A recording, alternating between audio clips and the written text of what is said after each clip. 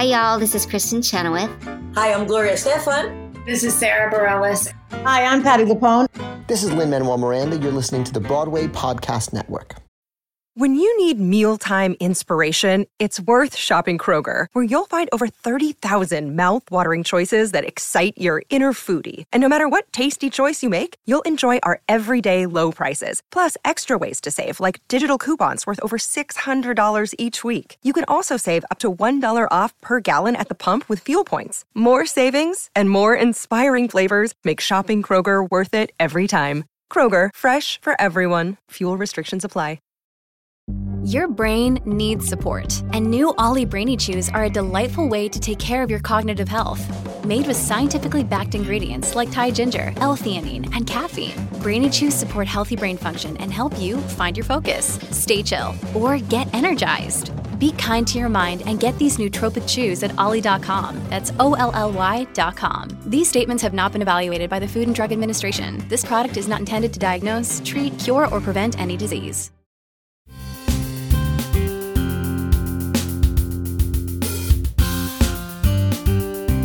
Welcome to Stagecraft, Variety's theater podcast, bringing you backstage and behind the scenes with stars, creators, and industry leaders on Broadway and beyond. I'm Gordon Cox. On this episode of Stagecraft, I'm talking to the writer Larissa Fasthorse. With her comedy The Thanksgiving Play, now at Second Stage's Helen Hayes Theater, Fasthorse becomes the first known Native American female playwright to see her work on Broadway. Wrestling with the history often erased in the stories we're all taught about Thanksgiving, and playfully skewering the well-meaning liberal artists struggling to acknowledge that history, The Thanksgiving Play is directed on Broadway by Rachel Chavkin, whose work includes Hadestown and Natasha Pierre in The Great Comet of 1812, and has a starry cast led by Tony winner Katie Finneran, with Darcy Carden from The Good Place and A League of Their Own, Chris Sullivan from This Is Us, and Scott Foley from shows like Felicity and Scandal. Now, Fasthorse is in the virtual studio with me to talk representation, comedy, and the change she's helping to bring about in the theater industry, in Hollywood, and in the Macy's Thanksgiving Day Parade. Hi, Larissa. Thanks for joining me. Hi, thanks for having me. It's fun to talk to you. Yeah. And so The Thanksgiving Play has been one of the top 10 most produced plays in the country, and that was facilitated in part by strategic choices you made as you were writing the play. Can you tell us a little bit about that? Yeah, it was definitely strategic. Yeah. I am a Native American female playwright. Yeah. I was writing for about a dozen years when I hit a wall, I will say, of having my plays commissioned and produced by the commissioning theater company that put money into it and development into it. And then the play would not go beyond that. And that was really frustrating and tiring and hard for me because it was not, my plays weren't getting a longer life, which also is not financially very viable as a playwright. So I was getting super frustrated and I said, okay, fine. American theater, I'm going to continue to tell Indigenous contemporary issues and stories, but I'm going to do it with 4 white presenting people in one room. Yeah. And if you say you can't produce that, then we obviously have a different conversation to have. And that's how I wrote the Thanksgiving Play. I would say it's kind of my most depressing success, but I do love the play. So yay. Was in general the roadblock that they were citing to further productions of your play the casting of Native actors and the talent pool? Like what was the pushback? Yes. Oh, so I didn't. The part I left out was that I was being told that my plays were uncastable because I had Native American characters in them, and I knew that wasn't true. But I needed people to listen to me. Right. Yeah. And did you feel limited by that choice? Was there something freeing in it? Like what was as you were grappling with it, how did you come to the idea of what the play, how the play would deal with the issues that you wanted to deal with? Initially, yes, it was complicated for me because I've only written with Native American characters in my plays. And I had to really, think about it and wrestle with it for a while. But once I embraced it as a challenge for myself, I love a challenge and I will win a challenge. So I got really excited about it. And I love these characters. I love, they're from my life. It was a great way to get to talk about things that I've experienced. I often say, I'd say 80% of this dialogue is directly from life. It's, I just had to string it together with my own things to make it into a story. And to be honest too, though, in the end, now that the Thanksgiving play has done so well, and here I'm on Broadway, my next 5 plays this year, which I have 6 plays this year, are all with Native characters. And that was something I wasn't able to achieve before I did this play. So I'm really grateful that that's how it worked out. Yeah. And for people who haven't seen the play yet, what's it about? It's about 4 teaching artists and actors trying to devise a politically correct Thanksgiving play for Native American Heritage Month that does everything right, and they are trying so hard that they ultimately, spoiler alert, do everything wrong. Right. Tell me a little bit about how in what ways your experiences are reflected in that show, because it's a lot of people trying very hard and often making a lot of mistakes that are, in this case, comic. Yeah, I've said before, and it sounds like I'm just trying to be provocative, but I did a play before this called What Would Crazy Horse Do? Right. And in that play, it's dealing with a branch of the Klan that at the time... the Ku Klux Klan, we should say. The Ku Klux Klan. Yes, not a clan of relatives. Yeah. But yeah, so that play, I reached out to this particular branch of the Klan that I was really terrified of, honestly, because they're a political lobbying group. They're registered as lobbyists. They're very organized, seemed fairly harmless, in the way they present themselves. But when you dig deeper, you realize it's based on white supremacy. So I reached out to Michael at New Member Services, and I said, hey, I'm Native American, I'm writing this play, etc. And I want a character that, is based on someone basically from your organization. And he was like, great. We had a really nice, email back and forth. Super racist, but right there in front of me, super clear, make Klan jokes. And, I chose to only, communicate by email with this person. Yeah. But I knew exactly where they were coming from. Michael was 100% clear with who he was and what his feelings were and what his beliefs were. And so we actually had a really useful back and forth for a year and a half, when I honestly deal with a lot of the very liberal, well-meaning folks, white folks that I deal with in American theater.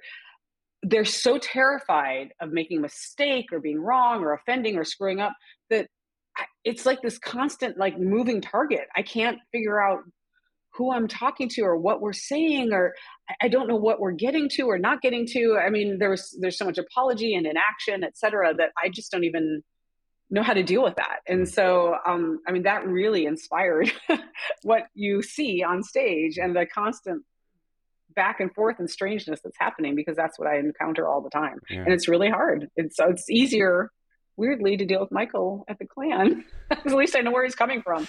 Yeah. Why was it important to you that it be a comedy? I'm primarily a comedy writer. Yeah. That's what I do. All my 6 plays this year are comedies. I think, also it's base Native American culture. We're like family, tribal sovereignty, and comedy. Those things are basis for pretty much any, I'm making massive generalization, of course, but for any Native people I've ever met on this continent, comedy and humor. We're living the world's longest art comedy, and the only way we can survive it is to laugh or cry. And so we've chosen to laugh and to make fun of it. And Native people have some of the broadest humor and some of the darkest humor you've ever heard. It can be very horrifying, as you may note in the play. But it's also, though, really it's fun. It's how we bond. It's how we test each other. It's how anytime you get a couple natives together, within moments, they're going to be laughing really loud. And so for me, it's just natural. And it's also fun. Who wants to come to the theater and not have fun? I love being together with people and laughing. There's nothing better. I walked into the theater late the other day and 600 people were laughing at once. And that to me is the most incredible sound and experience that we can possibly have in theater. I love it. Yeah. You first wrote this play several years ago. We saw it in New York in 2018. Had anything over the course of the life of the play, had things changed in sort of the broader culture or politically that affected how the play landed with audiences, or how you wanted to approach things in the play, influence rewrites and things? Mm-hmm. Yeah, we did a lot of rewriting for this production. Rachel Chavkin and I have known each other for 10 years. And although this is the first production we've done together, we've developed other things together. We work very collaboratively. And then I have these 4 incredible actors, Katie Finneran, Scott Foley, Darcy Carden, and Chris Sullivan, who are comedy geniuses. I think a lot of people, we always say Scott's like the sleeper genius. Like, people don't realize he's unbelievably funny because he just hasn't, been given the opportunity to do a lot of comedy. He's done some, but not a lot of comedy. Yeah, we haven't seen him in a lot of comedy. You're right. Yeah. No, but he's hilarious. We always say he's like the comedy assassin. He like slides in and just like kills you with this joke. Anyway, but I had these incredible, funny humans. So it was a combination of just the collaborative space Rachel and I created with these people who are so smart and funny, and the changes in what has happened in the last few years and what we've all been through for the past few years in this country. And so I took, those things together informed the changes we've made for the script, which are fairly substantial. We also, the really big change that in this production is having children do the interstitial scenes. So we had 24 children in a film shoot that we did a month before we started rehearsal, where we have children representing the things that are about children. Yeah. And tell us a little bit about that element. Why was that important to you? What does it contribute to the production, do you find? I've always wanted to do the production with children. That was a dream that I had, and I shared with Carol Rothman here at Second Stage, and she was really excited about that dream. The reality, unfortunately, with COVID continuing, was that we could not work with children in this space. It's just, yes, we could, but it would taken like triple the budget, and we don't have the space and, all of that. And so it just wasn't feasible at this time. So we brought on Rachel shortly around that time, and she's like, well, let's do film. Let's shoot films. And, Rachel has been moving into doing more film work. Yeah. And so she directed these film shoots. And I think, what I've heard from audience members that come to this production, that it makes me happy because it was what we're hoping for, was that it just brings a different relevance. It brings a resonance to it when we remember that this is ultimately about the children, and what are we teaching them, and what are we making them do in the name of tradition, and whatever, making us feel good, when it's actually we're having them repeat lies. Yeah. Can you talk a little bit, for the people who haven't seen it yet, about the content of those videos and where you draw the material from? Yeah, every other scene in the play is what I call interstitial scenes, and they are, in this case, they're actual reenactments of material that I found online when I was researching this play. They're all within the last 7, 8 years, 6, 7, 8. I can't do math. Yeah. Anyway, they're very recent, within less than 10 years. Yeah. They are songs, pageants, teachers' comments, public comments, curriculum, things that I found on teachers' websites, on YouTube channels, on chat rooms about how to celebrate Thanksgiving with your students. And most of them are horrifying, and one or two are not as horrifying, but we've turned the way we use them in this production. We've turned them to say, look, the children are trying to do something earnest, and then it turns bad through the way the adults react to it. Right. And so I took those and put them on stage directly. My publisher made me change the names of all the websites and things to protect us from being sued, but they come directly from current websites online. Yeah. And as the Thanksgiving play continues to get done around the country, would those videos be available? Do you envision them being available for, licensing for other productions to use? I would assume there is a path to that. Yeah. I don't know much about licensing. I have a fantastic publisher, Concord, who deals with all that. Yeah. But I would assume there is a way to do that for sure. Yeah. Yeah. And I can only imagine that rehearsals for this play can mirror some of the conversations that happen in the play itself. Is that part of the fun for tell me about that experience, sort of watching. I can only imagine that you kind of watch some of the things that your play is satirizing happening in the room. Oh, yes. I will say, I have four fantastic humans in the show that care deeply Yeah. about everything. I mean, they're just very caring humans. It means a lot to them to be a part of making history with the first, known Native American female playwright on Broadway. That means a great deal to them. They take that very seriously, Mm. being a part of that and supporting me and my voice Mm. in all of that, with their substantial followings and history Yeah. as performers. So I'm very fortunate of all that, and they're very funny, and I've never laughed so hard at my own play. But yeah, that being said, with their care there's a lot of fear actually. Scott Foley, who has this long, long career, he's such a caring, fantastic human, and he's playing Jackson, who is really the punching bag of the show. I mean, we constantly are laughing at his expense, and he takes that responsibility of being that character so seriously that it can be hard for him, because people forget who he is. He does it so well that people start to get annoyed at him or frustrated with him, or audience members have like yelled at him. I mean, Oh, it's wow. just wild. They get really into it. And he's still this fantastic caring human. And so that happens in performance, but also in the room. Then there's a lot of discussions about their feelings and their fears and their concerns to do it right for me and to represent my vision and Rachel's vision and the things that we're trying to say in this play, and making sure they get it right. Yeah. And so there were some talks. Sometimes I will say ended in tears. People just because they care, but because they care so much, Yeah. and they really wanted to do it right. And a couple times we did have actors say, "All right, I know I'm being being my own character right now." Yeah. But I have to ask this, or I have to say this, or we have, and we created a safe space where everyone could do that, because ultimately they're the people up on that stage, and they're the ones that, I'll be gone after opening, and they're still there. So we wanted to make sure they had the time and the space to express those things and work their way through it. I'll have more with Larissa right after the break.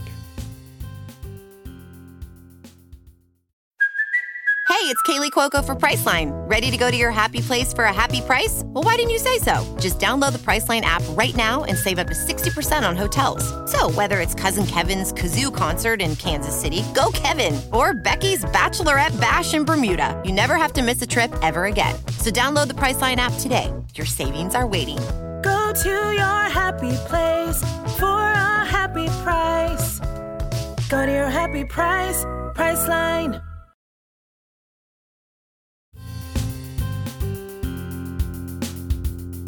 And now, here's more with the writer Larissa Fasthorse.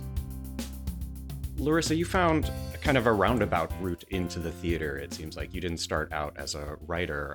Tell us a little bit about your journey as an artist. Yeah, I was not a theater kid at all, which is which is kind of funny when you see the play, because there's a lot of inside theater jokes and things in the play. I had a lot of help writing some of them.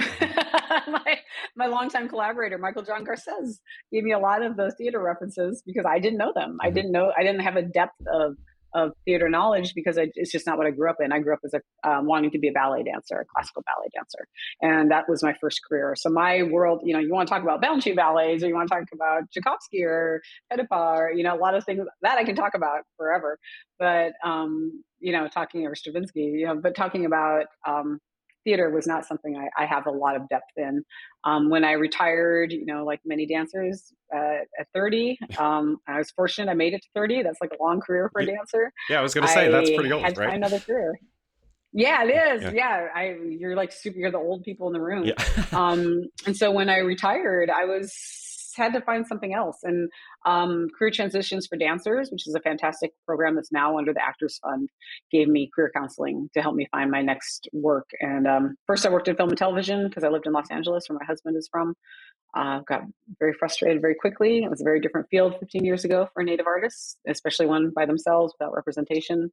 I sold a couple TV shows right off the bat, and the development process was miserable and did not go well. The watering down of Indigenous identity and culture and casting was really frustrating, and I felt like I was fighting every day. And when my 2 shows didn't make it on the air, I was relieved, and I was like, wow, that's bad. I don't want to be relieved when I fail. Yeah. But that was 15 years ago. So I found theater. I was commissioned into my first play from there. I had a play going through the Sundance Native Film Program, and Children's Theater Company in Minneapolis found me through that program and commissioned my first play. And I've said many times, so I'll say it again. I walked in the studio and I was like, oh, it's Dancers with Furniture. I can do this. Like, I know what this is. I know this world, I've been really lucky though. That's, in the last 6 months before COVID, I returned to film and TV for the first time. And I've had a lot of film and TV projects set up since then. And it's completely different for me now. I'm working with all the major studios, but I have agency, I have a team, and Hollywood's different. Yeah. Hollywood's doing things differently, which is exciting. I was just going to ask if it was because of, the rise in your own profile with the success of your work in the theater, or if it was because things had changed in Hollywood. It's probably a little of both. It's both. Guess. Yeah. Yeah, for sure. It's definitely both. I mean, I say no to way more things than I say yes to. Yeah. And then I also, Hollywood is doing things better. And there's a lot of fantastic Native run organizations in Hollywood now that are really, holding their feet to the fire to like do things right. And also though, giving them the resources to find people to help you do things right. Right.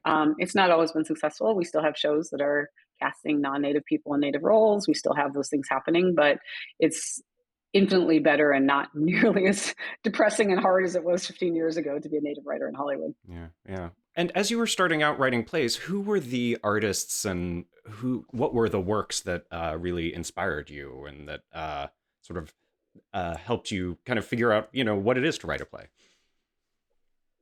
Yeah, my first long-term theater mentor was actually a designer, Skip Mercier, who unfortunately passed away 2 years ago now. He is a set and costume designer, very well-known, Tony-nominated designer. He was the set and costume designer of my first play, the one that I did, Children's Theater Company, and he became my mentor. And it was really beautiful because it worked well for me because he sees plays. He was at the O'Neill for many years. And he sees plays obviously as space, right? As how things happen in space with, the sets and the clothes and things. And so as a dancer, coming from a dancer background, that translated really well to me because I saw things as space and how things move in space. When I see my plays, when I start writing, they're just movies I'm seeing basically on a stage that I just have to type really fast and catch up with them. And so he was my original mentor that helped me form how I look at my work and how I develop my work. He would always, when I was having trouble with the script, he'd always solve it with a visual thing. I had one script that had 4 characters and I was having a rough time figuring it out. And he said, okay, Larissa, it's a square with people all the way around. There's 3 chairs. Every scene is about who gets a chair and who doesn't. And it's like, got it. And it just solved everything. And I was able to fix that play and it became a fairly popular play.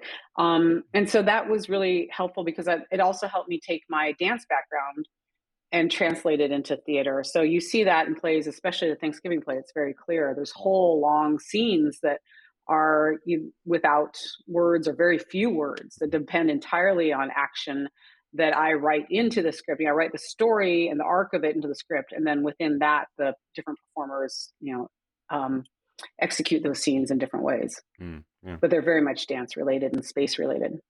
You are also one of the founders of an organization called Indigenous Direction. Can you tell us a little bit about that and what it does?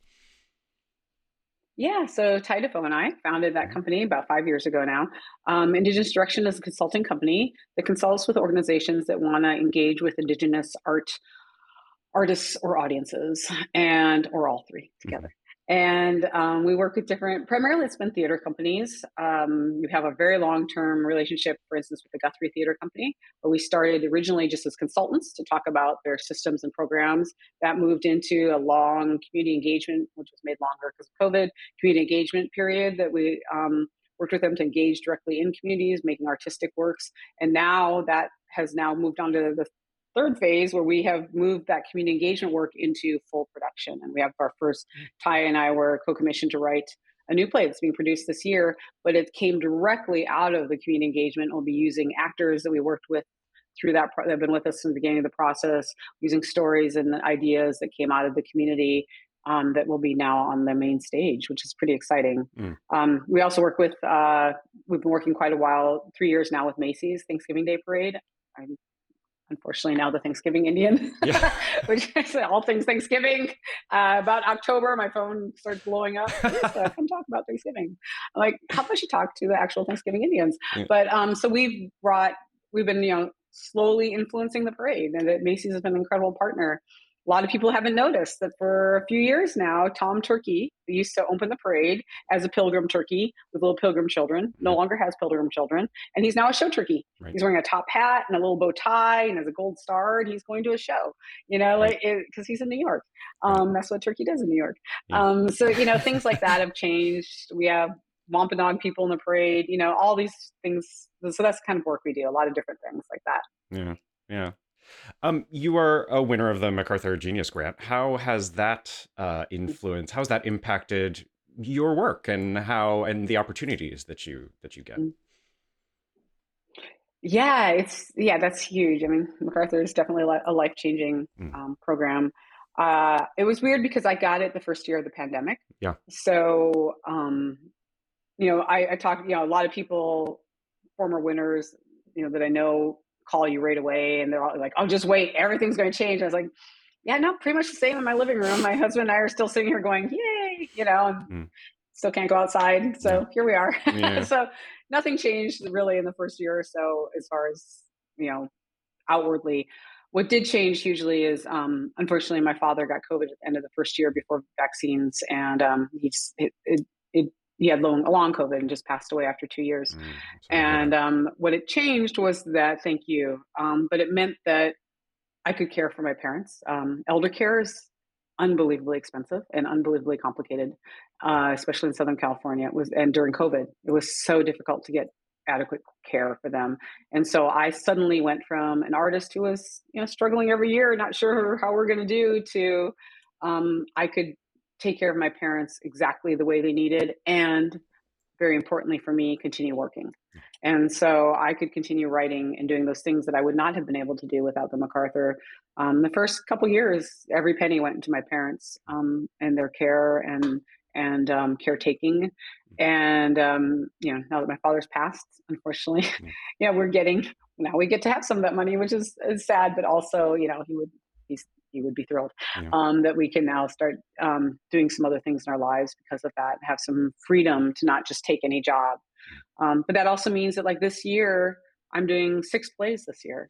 And I can only do that because the MacArthur gave us the freedom to care for my parents, to take care of my family, and know that I can be out of town and they're fine, and I can do all of this work. Yeah. That was my next question. I'm deeply grateful for that. Yeah, that was my next question. 6 plays is a lot in several years, much less 1 year. How was it a backlog of the pandemic, of like writing done during the pandemic, or how have you cranked those out so quickly? Yeah, these are plays that are spread out in development over many years, and were supposed to happen pre-pandemic, to brand new plays that just happened. There's a whole backlog of, I think they're spread out over about 6-7 years, these plays, as far as when I was developing them and they were supposed to happen. I was wild because I haven't, this play, the Thanksgiving play, is my first production in 4 years, because I actually intentionally took the season before, not knowing the pandemic was coming, of course, I took the season before the pandemic off of new plays. I'd had a couple years in a row with 4 productions a year. And I couldn't, I was so exhausted and burned out. And I was like, okay, the Thanksgiving play is launched. I'm going to let it go and speak for me for a year while I take a year off. And then during that year, the pandemic happened and everything closed down then for 3 more years. Our entire field was closed. So, so this is, all those plays kind of backed up into 1 year. And I'm very fortunate. I love all the shows. They're all comedies. And I get to, do my work everywhere, all over the country, which is really exciting. Yeah. Can you tell us about some of them? You mentioned the one that's at the Guthrie, but what else What and where else are those shows happening?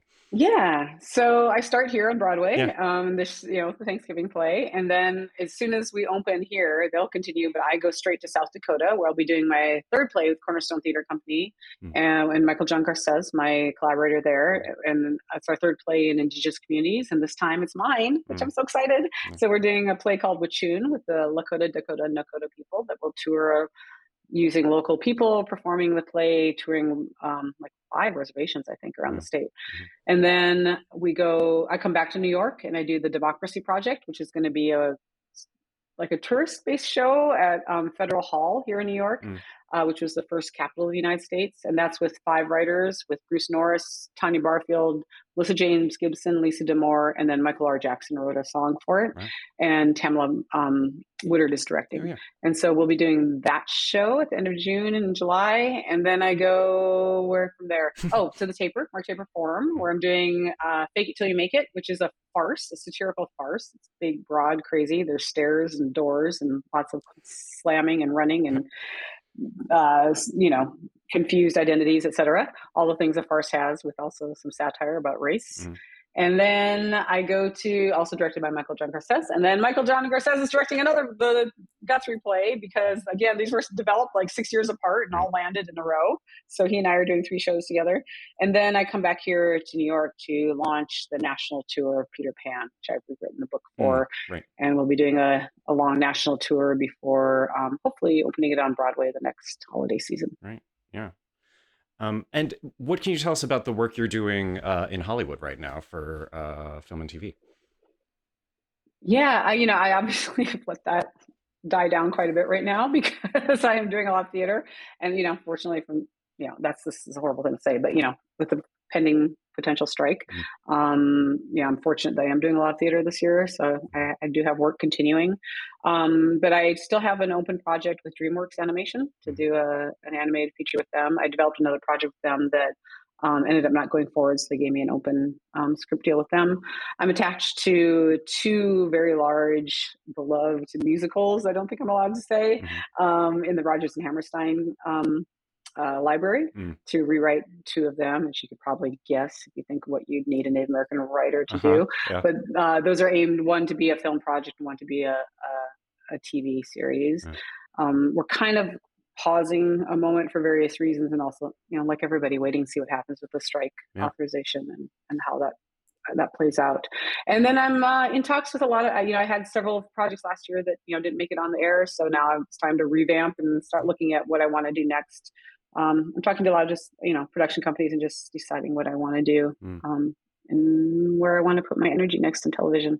So I will be honest, my last TV project kind of broke my heart, is one at NBC, and it was really, it was kind of my dream project. I started with Paul Talegghi, and then, when he left that company, it didn't really find its champion. And I love it so much. It's been a little hard to go back to television. It did. Yeah. You try not to get attached, but you do.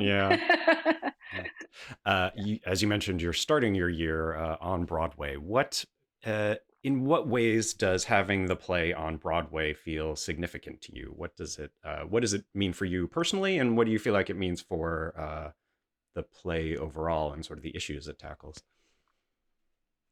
Yeah, I've had this goal for a long time. I told my agent probably 10 years ago or more that I wanted to be the first Native American female playwright on Broadway, because sadly we haven't had one that we know of. I suspect we have had one that has not identified that way for several reasons, but we haven't. So I was very clear that I wanted to be that person. So we've really been, kind of aiming my career in that direction. The last known Native American playwright on Broadway was the Great Lynn Briggs in the early part of the last century. And now we're in the early part of the next century before we've had another Native playwright in Broadway. And that's just not okay. So that's hugely significant that, I think it's significant both, we need to hear the bad and the good, like, yay, I'm the first Native American female playwright that we know of on Broadway. But we need to hear that we haven't had another Native American playwright in almost like 80 years. So we need to know that and hear that and make sure that never happens again. And that's really important to me, that I'm not the last and that we do not wait another century to be able to have the next Native playwright. There's so many incredible Native playwrights all over this country. And my hope is that, a lot of the work I'm doing right now, both with my own show, but also with other producers and things, is opening a door and making it much easier for the next one. And that we keep having Native American playwrights on Broadway every year. So that's very significant and matters to me. I think also, for the play, it's such a beloved play. I'm so fortunate the country has embraced it and it's performed all over the place. But I'll be honest, it hasn't often had like big stages. It's often put into the smaller space. And so to have Carol Rothman at Second Stage really say, no, this belongs on a Broadway-sized space, and to have a director like Rachel Chavkin really show how you can take a one-room show and make it seem expansive and Broadway, like it seems bigger and larger and theatrical and dramatic and all the things, and hilariously funny, of course. And the fact that we can do that with this play, I think will open a lot of venues for it to be in very different theaters. It's going to be at Steppenwolf next year, which I'm super excited about. Yeah, it's a company I've always admired. I'm thrilled for them to be doing it. And so I think it's going to open a lot of doors for it to be done on larger spaces and let broader audiences see this play and then start wrestling with the questions that it poses. Yeah. And I hope a lot of people do that. Yeah. Well, we can look forward to the artists who follow you through the door that you have opened on Broadway. And we can also look forward to your 5 other shows that we will have the chance to see this year. Yes. So, thanks so much for joining me. You cannot escape Larissa Fast Horse. Thanks so much for joining me, Larissa. It was great to talk to you. I really appreciate it. Thank you. That was Larissa Fast Horse, whose comedy The Thanksgiving Play is now at Second Stage's Helen Hayes Theater on Broadway. If you enjoyed this conversation and others we've done here on Stagecraft, I'd be so grateful if you took the time to rate and review us wherever you listen to podcasts. It really does help. Or tell a friend about Stagecraft. Find past episodes and subscribe at all the places you get your pods, including Apple Podcasts, Spotify, and on the Broadway Podcast Network, which is a great place to find more theater for your ears. Until next episode, find me on Twitter at gcoxvariety. Thanks for listening, and see you at the theater.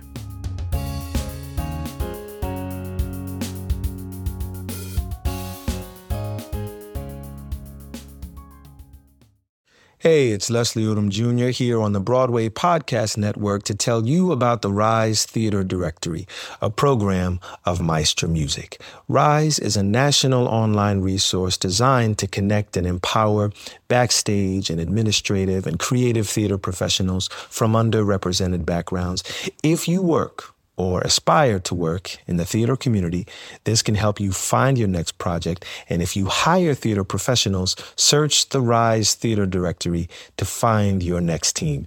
Create your profile now and get more information by visiting risetheater.org. That's theater with an RERISETHEATRE.org, because only together we rise.